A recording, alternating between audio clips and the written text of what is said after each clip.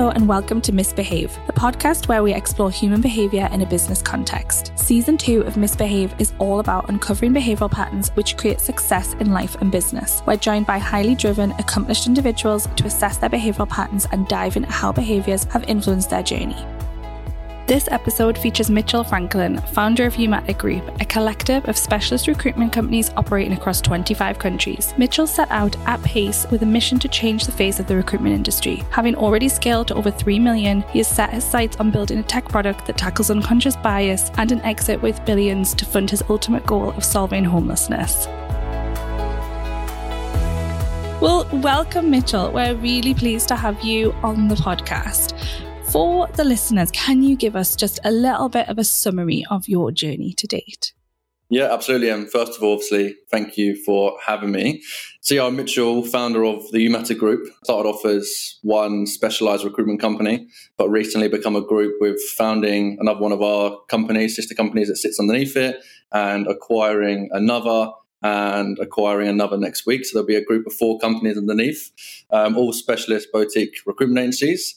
And we all share a mission to build a tech product that will slip into the recruitment industry and hopefully solve a lot of problems. So the recruitment companies are really the foundation to reach our end goal. So yeah, we founded 2 and a bit years ago. So it's been quite the journey over the past 2 years. But yeah, it's been amazing so far, and I know we've got a long way to go though. And it's safe to say you've had a pretty rapid growth. I mean, I think when I was on your timeline on your website, it was in 2021 alone, you changed offices 3 times because the team had grown so much. So talk to us a little bit about that journey and sort of, I guess, that rapidness of growth and whether that was anticipated, whether it kind of just grew arms and legs, what that felt like. Yeah, so we really had ambitious plans from day one, but there was things that I wasn't going to be ready for, which was things I thought was going to be tougher, and then things that I thought would be easier but turned out to be tougher. So I thought acquiring customers was going to be quite a long journey. I'm a new brand. It's just me in my bedroom. Why would they trust me out of anyone? I had a successful track record, but that was with someone else's company. So I just thought, why me? And it's going to take a long time to build this brand up. That was not the case at all. From day one, people were resonating with our brand. Even before I announced it, people were realizing I exited my last company and they were reaching out, asking me to support them. So very quickly, I was sitting in my spare bedroom, which was my sister's bedroom, which had unicorns around the corner. So every time I'd done a call, it was I had to explain where I was sitting and a bit about the business. I think people really bought into that. So all of this stuff and why we started and why I was doing what I was doing, it just acquired customers really quickly. So that enabled us to hire more people. And that was the tough bit. That's where it got challenging. And I thought that was going to be the easier bit. So it kind of flipped on its head. So yeah, growing for customers was really easy, but then finding the people to help us cater to these customers and actually deliver the service I wanted to deliver was definitely the tough bits. But we grew out of the bedroom, went into a small serviced office, and within a couple of months grew out of that. And then a couple of months grew out of that and made the decision to move into central London. So yeah, it was a couple of 3 office moves in that first year. Wow. What a journey. I know. And it's so interesting, that bit that you say about recruiting the right people, because I feel like I resonate with your journey. Obviously, I have a recruitment background. I started Duo originally, and to be honest, a big piece of our behavioural product now is about the recruitment industry being broken and it being very toxic, and that actually a lot of the time doesn't solve a problem. And it feels like you have a very similar mission to that. So I can imagine that recruiting people in that have that belief, but who come from that industry, who've maybe established bad habits in previous companies, was tricky. Talk us through, how do you, I guess, cross-check some of that value and positioning fit when you're still operating in an industry that probably still has some of that residual stuff going on? Yeah, I think the hard thing for me was the transition between being a team lead somewhere and then becoming a founder. And I was always involved in the interview process in my last company, and I gave a lot of opinions on who I think we should hire, but ultimately it wasn't my final decision. And I was also looking at it from a very different perspective. It's can this person come in and add value to the business? And as a team lead, that's all I really cared about. So then becoming a founder, there was so much more to think about. And a lot of the time, it was stuff I didn't know. So I was learning a lot. I was only 23 when I started the business. So I was still at the start of my journey through my mid-20s. So I was learning a lot about myself whilst trying to grow a business and learn about others. So yeah, it was tough to just evaluate that on what we were really looking for. Because we had a very clear vision for the business, but not necessarily a clear vision of who we needed to help us build the business. So yeah, there's a lot of trial and error, to be honest, and definitely made some mistakes along the way. But I think identifying those mistakes allowed us to get to where we are now. And I couldn't feel more fortunate for the team we've got. The team that's relocated to Dubai with us, the team that's still in the UK. We've recently made some of them shareholders, just really brought people together in the business now to share this journey together. But yeah, it was definitely a little bit tougher to identify the traits I thought I wanted. And I think in a post-COVID world, a lot changed. People's expectations, what they wanted, how they wanted their structure to be, and it was a lot of aligning and thinking what exceptions could we make and what didn't work and what did work for us. And yeah, it took some trial and error, but I think we've got there now. But hopefully we can continue to bring the people in that we've got now, because couldn't be more fortunate for the guys we've got. I can see, Mitchell, from your profile that you have a massive appetite for driving change and being sort of ahead of the curve and almost disruptor of marketplace. Tell us a little bit about what kind of change do you want to generate in the recruitment industry? What's your goals? So the recruitment industry itself, there's two sides of it, because we're still very much a recruitment company despite having an end product that we're trying to build. The core foundations is a recruitment company. We're a traditional recruitment agency and never tried to get away from that. But it's just doing things better. Like, we're definitely not trying to reinvent the wheel. We're just trying to make it a hell of a lot smoother, make the experience better for the people that work within it. And that will to kick on to the customers and clients and candidates they work with. But the end goal, the difference we want to make there is more to tech companies and society itself. And the product itself is about removing unconscious bias. Which is a very, very hard thing to do, because we all have it, no matter how much we think we don't. Like myself, I get a couple of 100 applications a week across the roles we've got internally, and I'll even catch myself having a slight unconscious bias now and again. I really have to be aware of it. So the product we're trying to build and the software we want to implement is helping remove that unconscious bias and helping give everyone a level playing field. And we can't help people get jobs. Like, that's their thing. Like, they have to go and interview and they have to do it. But so much of it is people not even having the opportunity to present themselves just because of the way their names spell or where they're from or how their CV is laid out. Stuff like that really shouldn't, people should stop them from getting an opportunity. So it's about creating a level playing field, giving people an equal opportunity. So really recruitment on a whole, like on a global scale, that's the real end goal and the legacy we want to leave behind with this. Yeah. And I think you can see that with some of the stuff. I mean, when you go on your website, you're talking about like diversity placements, you started a women in tech blog. Like, I think all of that stuff speaks outside of just the achievement piece that often dominates the recruitment industry, but it's actually about how do we drive some change. And, for us, when we talk about unconscious bias, like, even if you take the behavioral element of that, that's one piece of it. Often we call it like the like me bias. You recruit people like you, right? Like, it's that whole saying that seems to have gone viral around, like, would you go for a beer with that person on a weekend? Well, that's a like me bias. Like, ultimately, you don't have to go for a beer with someone if they're the right fit for the job. You don't have to be friends with them. You don't have to socialize with them outside of work. But ultimately, if they bring the right behaviors, skill sets, they add something different to the team, that in itself, even that small piece can add with that unconscious bias piece in addition to all of the other things that we're measuring. So it's like having a culture add, right? Not just a culture match. Having someone that's going to bring something to the table that's different to what you've got now.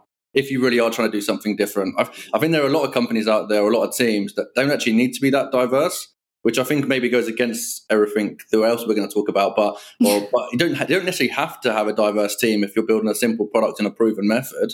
But if you want to drive change and something that's never been done, then you probably need to bring people from different backgrounds and different mindsets together. And that's so fascinating around the thought process of like cognitive diversity. And we talk all the time about how like we're not massive fans of like statistic-based diversity, that, you will have industries, and tech is one of them, right? Where if you've got, for example, if we just take gender as the first thing, if you've got less women going into tech, you don't want to then a statistic to have 50% of your leadership team be women is unrealistic if 50% of your business isn't that, because you then haven't got that is a statistic that you would have to almost do like positive discrimination to get there. It's actually more about, like you're talking about, removing unconscious bias, we talk a lot about creating a level playing field, making sure that whatever you're tackling from a diversity perspective, people have equal opportunities for growth, not necessarily guaranteed opportunities to hit a statistic. But naturally, if we always look for the best people, we will naturally build a diverse team. And that's what we've done. I think in our Dubai office alone is a 50-50 split in male and female. And we've got a diverse team from different backgrounds and different races and whatever else. And that's because we've never really gone out and looked for it. We've never tried to make an equal split or whatever else. We've just always looked for the best people. And I think naturally, if you're doing that, you'll find the best people and have a diverse team. Yeah. And I think diversity comes in lots of different ways, doesn't it? For us, we do a lot of work with leadership teams. And for me, leadership teams that have diversity of thinking is absolutely critical to making key decisions at a top level. That's less sort of skill and task based. It's more about like that, having people with different backgrounds and mindsets. And I think, if you can bring in people who have different perspective to challenge in a different way, and not for everybody just to agree with each other all of the time, like that's super, super important, particularly at leadership level, where sometimes you are like challenging the strategy or strategic thinking or big decisions. Tell us a little bit about like your infrastructure on making decisions at the top. So I like to run ideas by a lot of different people, from people internally, some of the founding members, maybe even someone like that's maybe newer to the business, just like be very open to them. This is what's happening. What your thoughts be? This is to people outside the organization as well, like some of my friends that have watched the business grow from day one. So even family members. So even small decisions, I typically run by a lot of people. And it's often I go against what a lot of people say. Not intentionally. I don't intentionally want to go against it, but when I get told a lot of things by a lot of people, my gut is usually go the opposite way, because most of the time when I've followed the crowd, that's when we've made our biggest mistakes. That's when most of the things have backfired or whatever else. So I always trust my gut no matter what, but I do like to sense check it. And sometimes people have given me a bit of reality check, and I have gone down the advice they've given me. But I always like to just run it by either way. But ultimately, I'm going to make the decision, what I feel like is best for the business. And everyone else within it. But I always like to sense check it with a variety of people. That's so interesting, because you actually scored really high on something we call the source of information, but it's like you scored high on internal, which generally describes someone who likes to sort of inform their own thoughts, sense check it themselves, and then maybe do an external check afterwards. But usually they've made the decision, or they go with their gut. And that's really interesting, because you're really high in that. So when you were saying I like to sense check it with lots of people, I was thinking, oh, that doesn't sit with the map. But then you clarified it. And it's really interesting, because sometimes that can be difficult as you grow the business, and particularly if you've got investors coming in, or that you've got stakeholders where you have to be able to take on board stakeholders' opinions. How do you manage if for example, you're making a decision that's unpopular? How do you manage that? I've definitely not managed as well sometimes. So I've learned from better ways to do it. But high levels of communication. I think even if a decision has been made or it's nearly made, it's almost like looping back with the team and saying, look, this is what's in conversation. Just want to keep you guys in the loop. And not to the point where if they don't need to be involved in the decision, not giving them power where they feel like, oh, I wanted to make a decision on that and I haven't been listened to. Because that's what I've seen in the past, is that you try and give everyone the power to have an opinion, and then you're going to leave a lot of unhappy people if they felt like it was riding on their opinion. So it's more like having open communication, I think, and making sure there's a clear line of, we're going to value your opinion, but that's not necessarily going to be a deciding factor in this. So we want to keep communication high. We're going to be honest where we're at with this decision, but also get your opinion on it. And this may go either way, but we're going to keep you in the loop no matter what. I think where it's gone wrong in the past is where there's been little to no communication and a big announcement of a change or something else like that. Or the other way, where there's been almost too much communication, where they feel like people that probably aren't going to make a significant impact on the decision itself has been given too much of an opinion on it. And when it hasn't gone their way, they're almost like devastated that they haven't been listened to. So it's just finding that balance between high communication, but keeping the people like that are around the table that are going to actually have an impact on the decision, what their opinion is, and letting sure the team knows what's going on as well.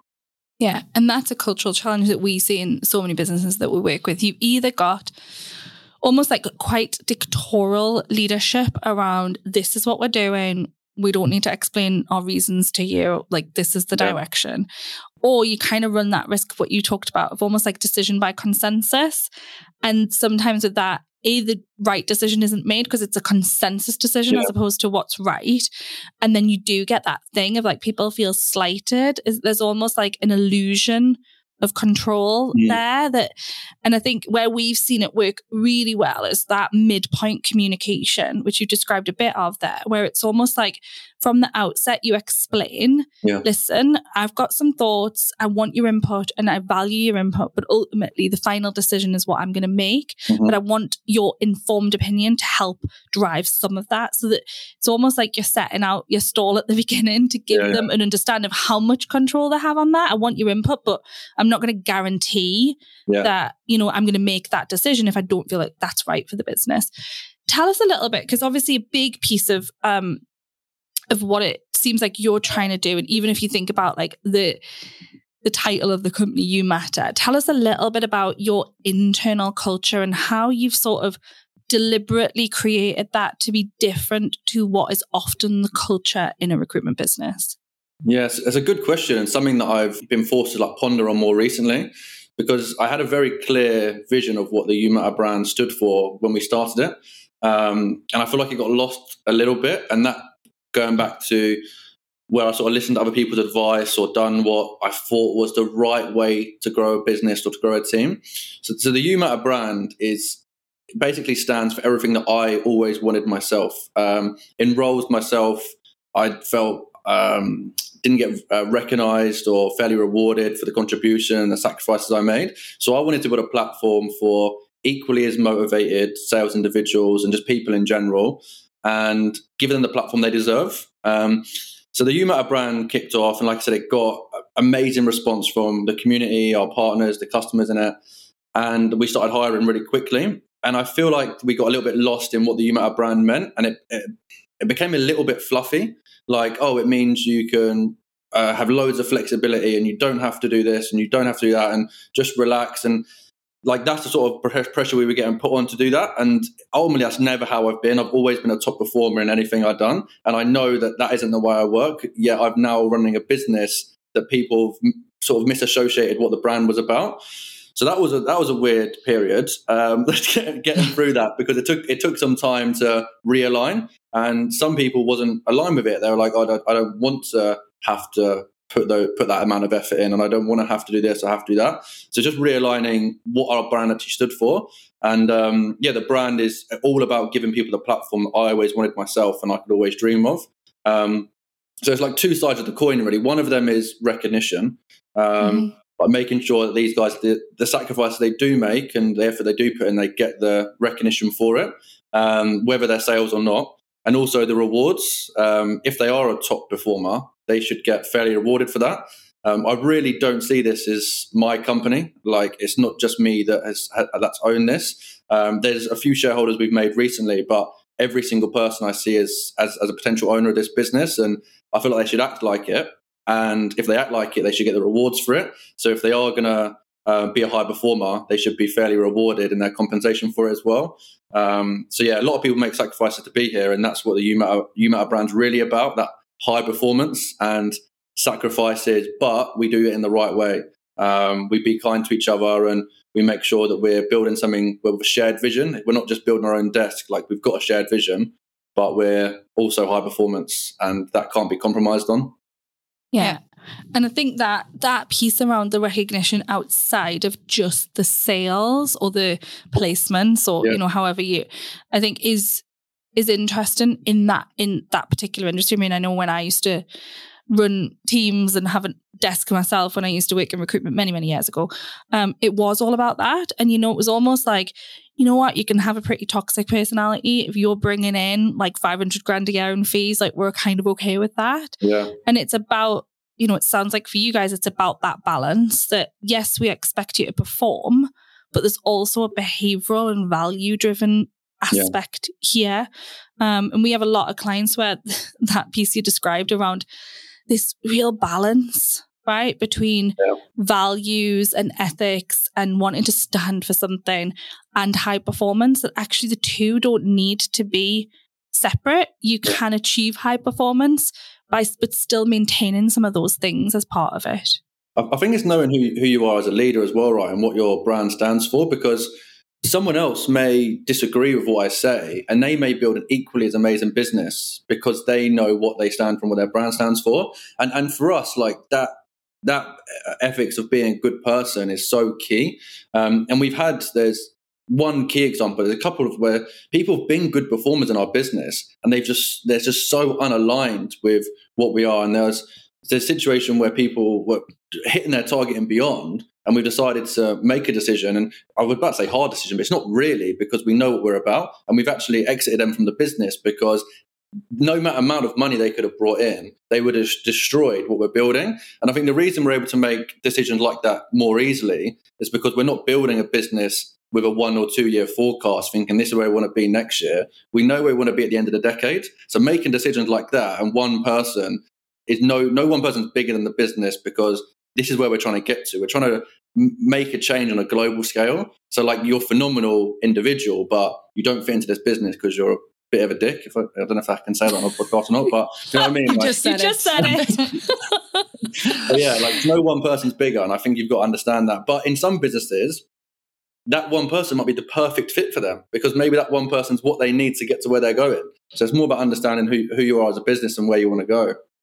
For sure. And staying true to that, I think. It's like making sure that you stay true. Sometimes, we talk a lot about like, sometimes you can get lost in the evolution of your business and external factors that hit you, like COVID and cost crisis of living and all of that. Like, you can get lost, and sometimes you end up like losing your way and losing sight of what's important to you as the founder, but also the team and what do they want to be part of. So achievement is obviously a big piece for you. You're talking about high performance and you being like a high performer. Tell us, what is it?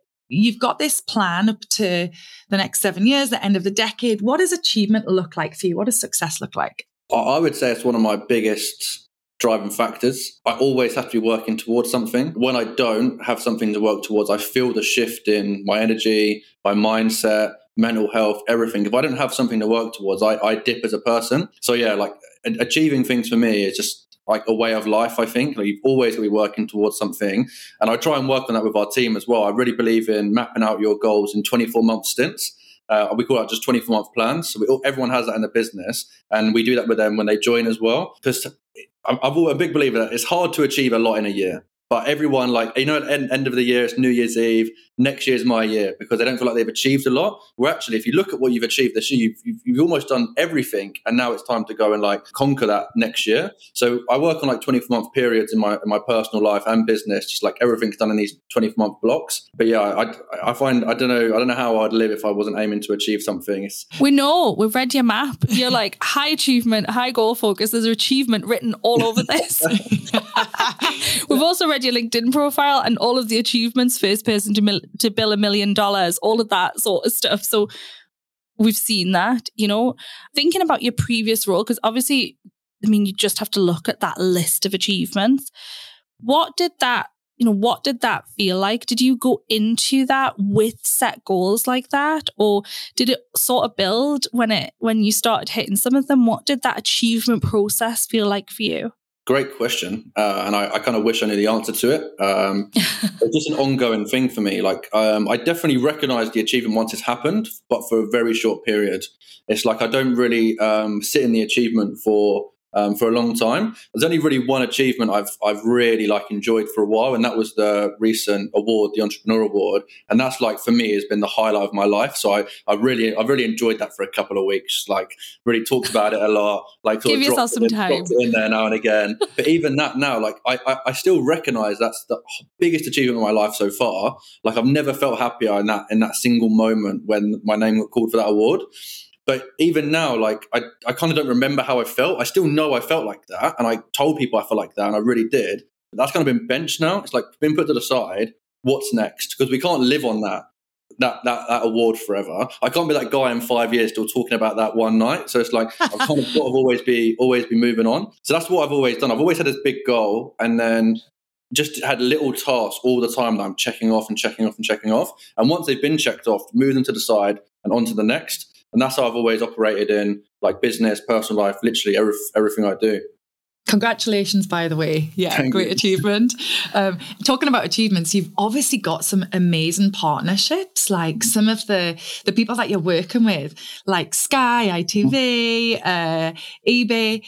What does it take to get a partnership with the likes of these companies? Genuinely just be yourself. There's so many other people out there trying to do what they think they're supposed to be doing. Yeah. And if you do that, you're going to be one of 100 doing it. Whereas these partnerships have come from Sky. I can speak about that one as a great example. That came from one of the engineering managers that I built up a great relationship with, and he introduced me to the person that manages the PSL and gave me a great referral. This is how I work. This is who I am. And it's just these partnerships haven't come from any special sales tactic. There's no golden nugget I can give that I would love to, because I'd love to go and pass it on to everyone else, or probably package it up and sell it if I had the real answer. But really, it's just being yourself and focusing on, again, going back to earlier, knowing who you are. And it's I know we can deliver a service to that customer, so we're going to do what we need to do. And if they don't need our support, we'll go and deliver it somewhere else. And eventually we're going to become the people in demand. And that's how things have always kind of come round, just focusing on what we do best and not having this any particular tactic around it. That's kind of like us in the sense of believing in your product and your service, and knowing that if it's a fit for someone, then amazing. But if it's not, then it's not a fit, right? There's plenty of people that would want your service. So I suppose it's that going into that negotiation or that introduction where it's okay if it doesn't work out, if it's not a fit. Yeah, absolutely. So what's next for you? Obviously, you've got your 7-year plan. What's coming on the horizon? The big plans to expand out here in Dubai now. London was our HQ, and we're still going to have a presence in the UK, but we've made Dubai our HQ now. So this is where all the good stuff's going to happen. We're going to be hiring software engineers, our very own software engineers, hopefully by the end of the year. That's the goal on it. And they're going to be sitting here with us, and we're going to be giving them our knowledge to build this product to fit in the marketplace. That's going to be an interesting experience. I've already learned so much since founding the business for a recruitment company, and now in a couple of months I'm going to be leading software engineers as well. So that's going to be a whole new experience. And more expansion in North America. We're going to take it over to Toronto. That's our next office location. So we'll have boots on the ground there. And I love Toronto, or Canada in general is amazing. So after a couple of years here, I'll probably spend some time there as well. And exit the business, and then start working on some personal endeavors. With the revenue or the sale price of what we're going to exit Umata for, I plan on using to try and solve homelessness. I feel like I've got a pretty solid plan of how to do it, but I just need to have a lot of funding because it needs to be solved as a business issue rather than a charity issue. So I've got the plan, but we need the proceeds from our exit to actually go and solve homelessness. Amazing.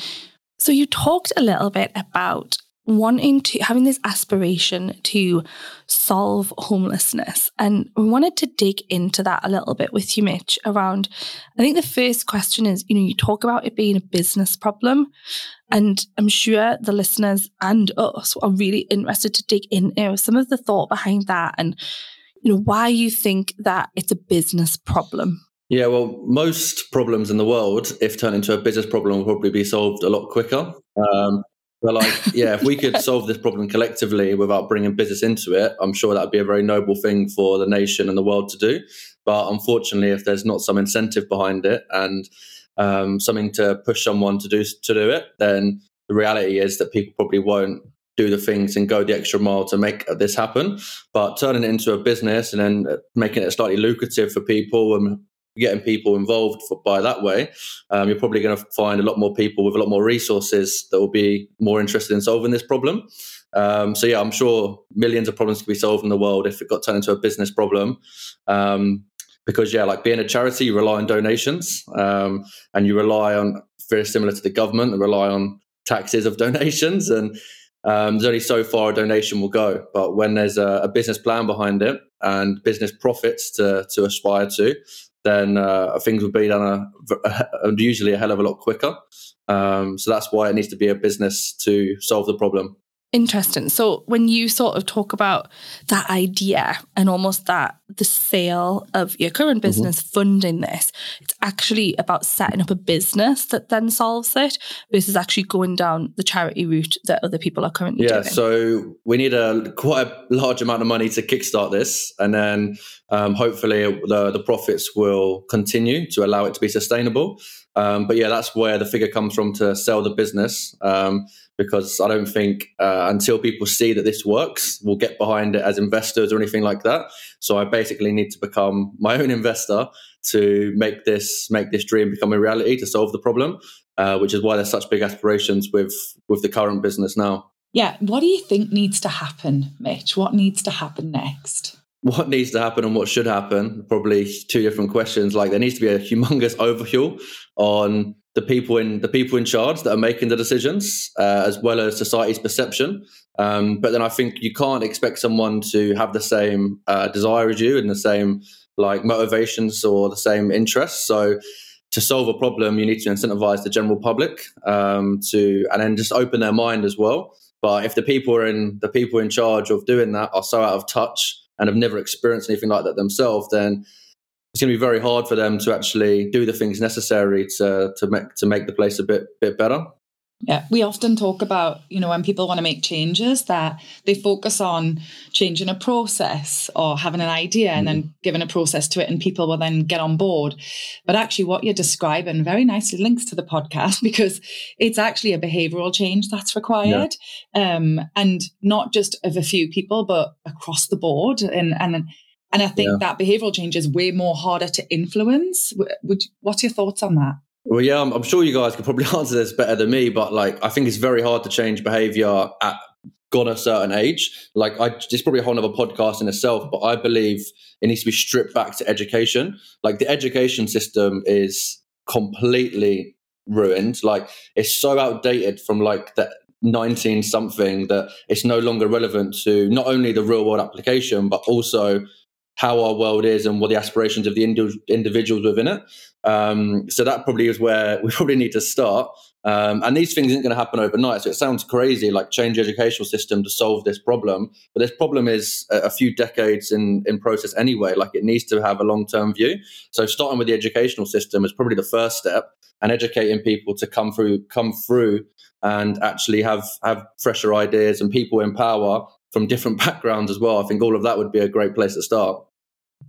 And that's interesting around, we talk when we drive change within businesses, that there's almost this transition model and this journey that people go on, and that education and the understanding, the learning and the training and all of that comes at a beginning, and that then incites some behavioral change because people are more informed about it. They're almost driven because they understand more. And I think it's interesting, that concept that you've got around versus just setting out to change people's minds. Actually, if we can incentivize them, right? Because people are bought into, if you just want to change everybody's minds or you want everybody to buy into a common cause, it's highly unlikely that's going to happen because people have got certain things that they're more passionate about. So I think that's fascinating around, actually, if you can make everybody incentivized, but maybe it's not through the traditional means of just getting incentivization about a cause. There's actually a business model behind it. What was the driver for this, Mitch? What's your, because with every cause there and every passion, there's a driving point behind that. So where did that come from? Where did that connection come from with you and homelessness? So this is probably one of the few questions I don't have a great answer to, because there's no real like meaning behind it. Like people probably assume I have this story that interlocks it, and if I did, I'd be happy to share it. But the best story I can give is I just remember, like, from a very, very early age, remember seeing people that are homeless and just feeling that it was wrong. And I think as a child, you begin to know what's right and wrong. And I remember like that got proper droned into me very early on. Like, this is right, this is wrong. That's how I was brought up. And I remember thinking, this is wrong. Like, why is someone outside when it's freezing cold, raining? And I remember being like 11, 12 years old and always knowing that was wrong. And that's just been stuck with me ever since. So if I can have a change on that, I'd be very, very happy to leave my legacy on the world as having a positive change on that. And that totally makes sense. I mean, it's a justice piece, isn't it? And sometimes our experiences and environments, just because you've never experienced doesn't mean you don't feel it. Yeah. Like, and I think you see things when you're young and they do leave a lasting impression on you. We're all touched in different ways depending on what we've been exposed to. Yeah. And I think that is something you've obviously connected in it, and it's not gone away. It's stayed with you. And we've actually got a future podcast episode all around that, around how, you know, you can use your privilege for power, that you don't actually have to have had personal experience about something to be a really strong advocate or driver for change. Yeah. So Mitch, you talked about the fact that the sale of your current business is going to feed into this big vision, this big picture piece for solving the problem of homelessness. You mentioned that your goal was to raise the business at a value of 4.5 billion. Mm-hmm.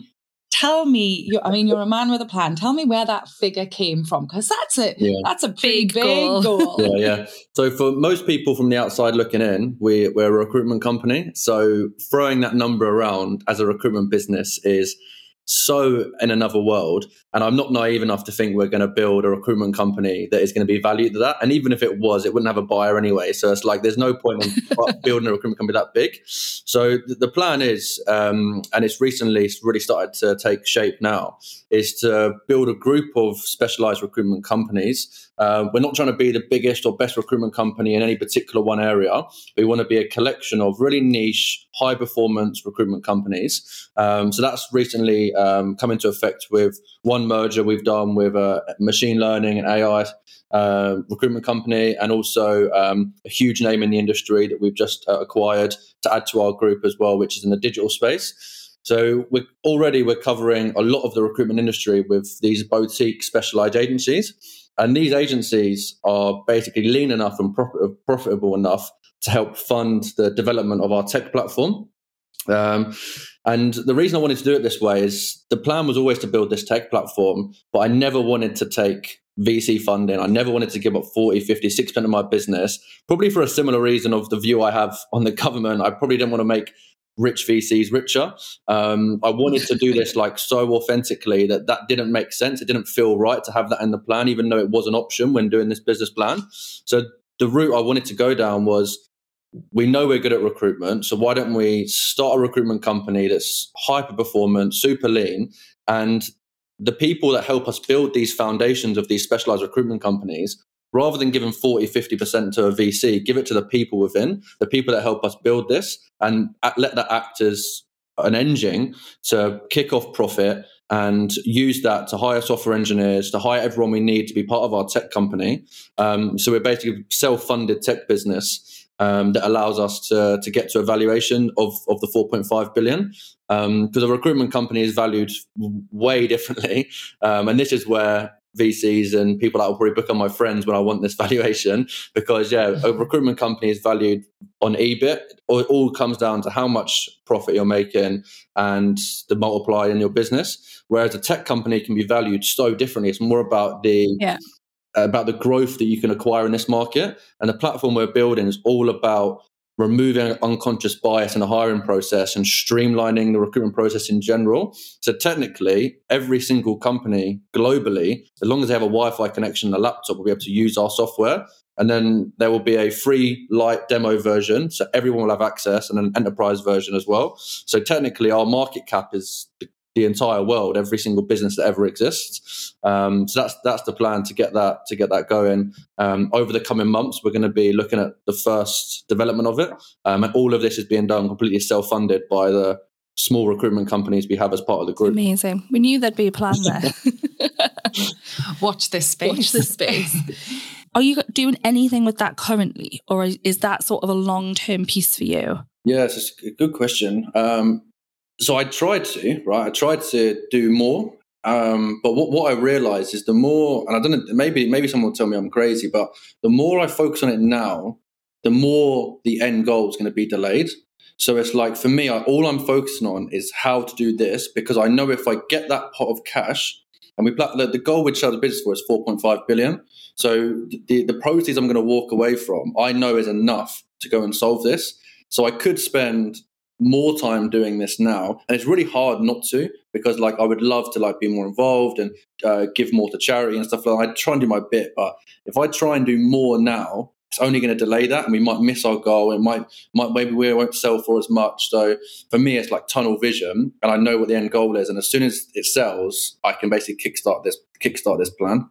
I think that's a great example of somebody being focused on one thing. Because actually it's so easy in business and we've definitely experienced it in our business, it's so easy to get pulled into wanting to solve so many things at the same time.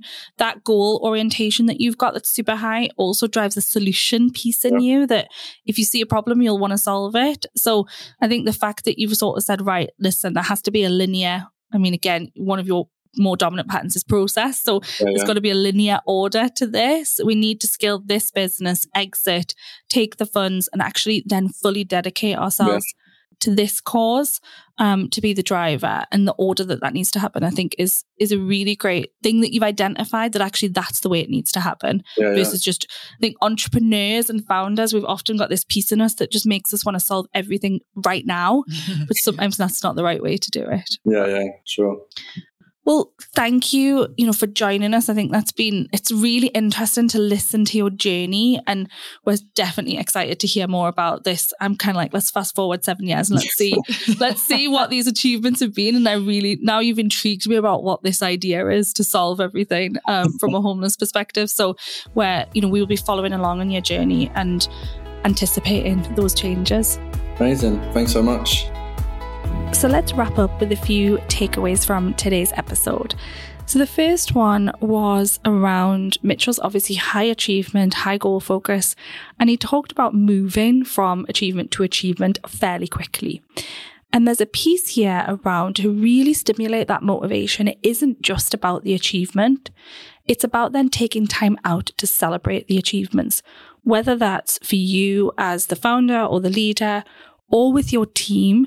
If you skim over the celebration of the achievement, you can often actually end up demotivating yourself or demotivating your team, or almost giving them fatigue of those achievements by not stopping to recognize.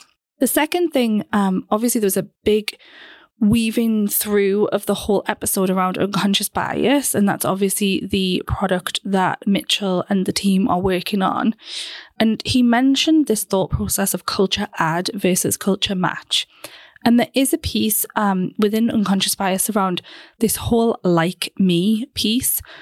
So actually flipping your mindset a little bit around when you're recruiting people, and often you can look for people that are like you or are like your culture, versus flipping that on its head and saying, you know what, how would this person add to our team or add to our culture, even if they're different to what we already have? The last thing we talked about was obviously Mitchell's big goals, his big goal to scale the business from where it is now at just over 3 million up to $1 billion exit. And then the ability of that exit to then fund and enable him to solve this ultimate goal of solving homelessness. What was interesting about that is that often people who have some of the patterns that Mitchell has around high goal orientation, high achievement, high initiation is they want to solve everything now, or they want to do everything now, and sometimes then end up juggling too many things and not having the level of success that they could have because there's too many competing priorities. So if you've got some of those patterns, it's about consciously thinking about the order in which things need to happen for maximum success. So what do you need to do first before some of the other goals can actually come into play and happen? Thank you for listening to Misbehave. Follow us so you don't miss out on other episodes.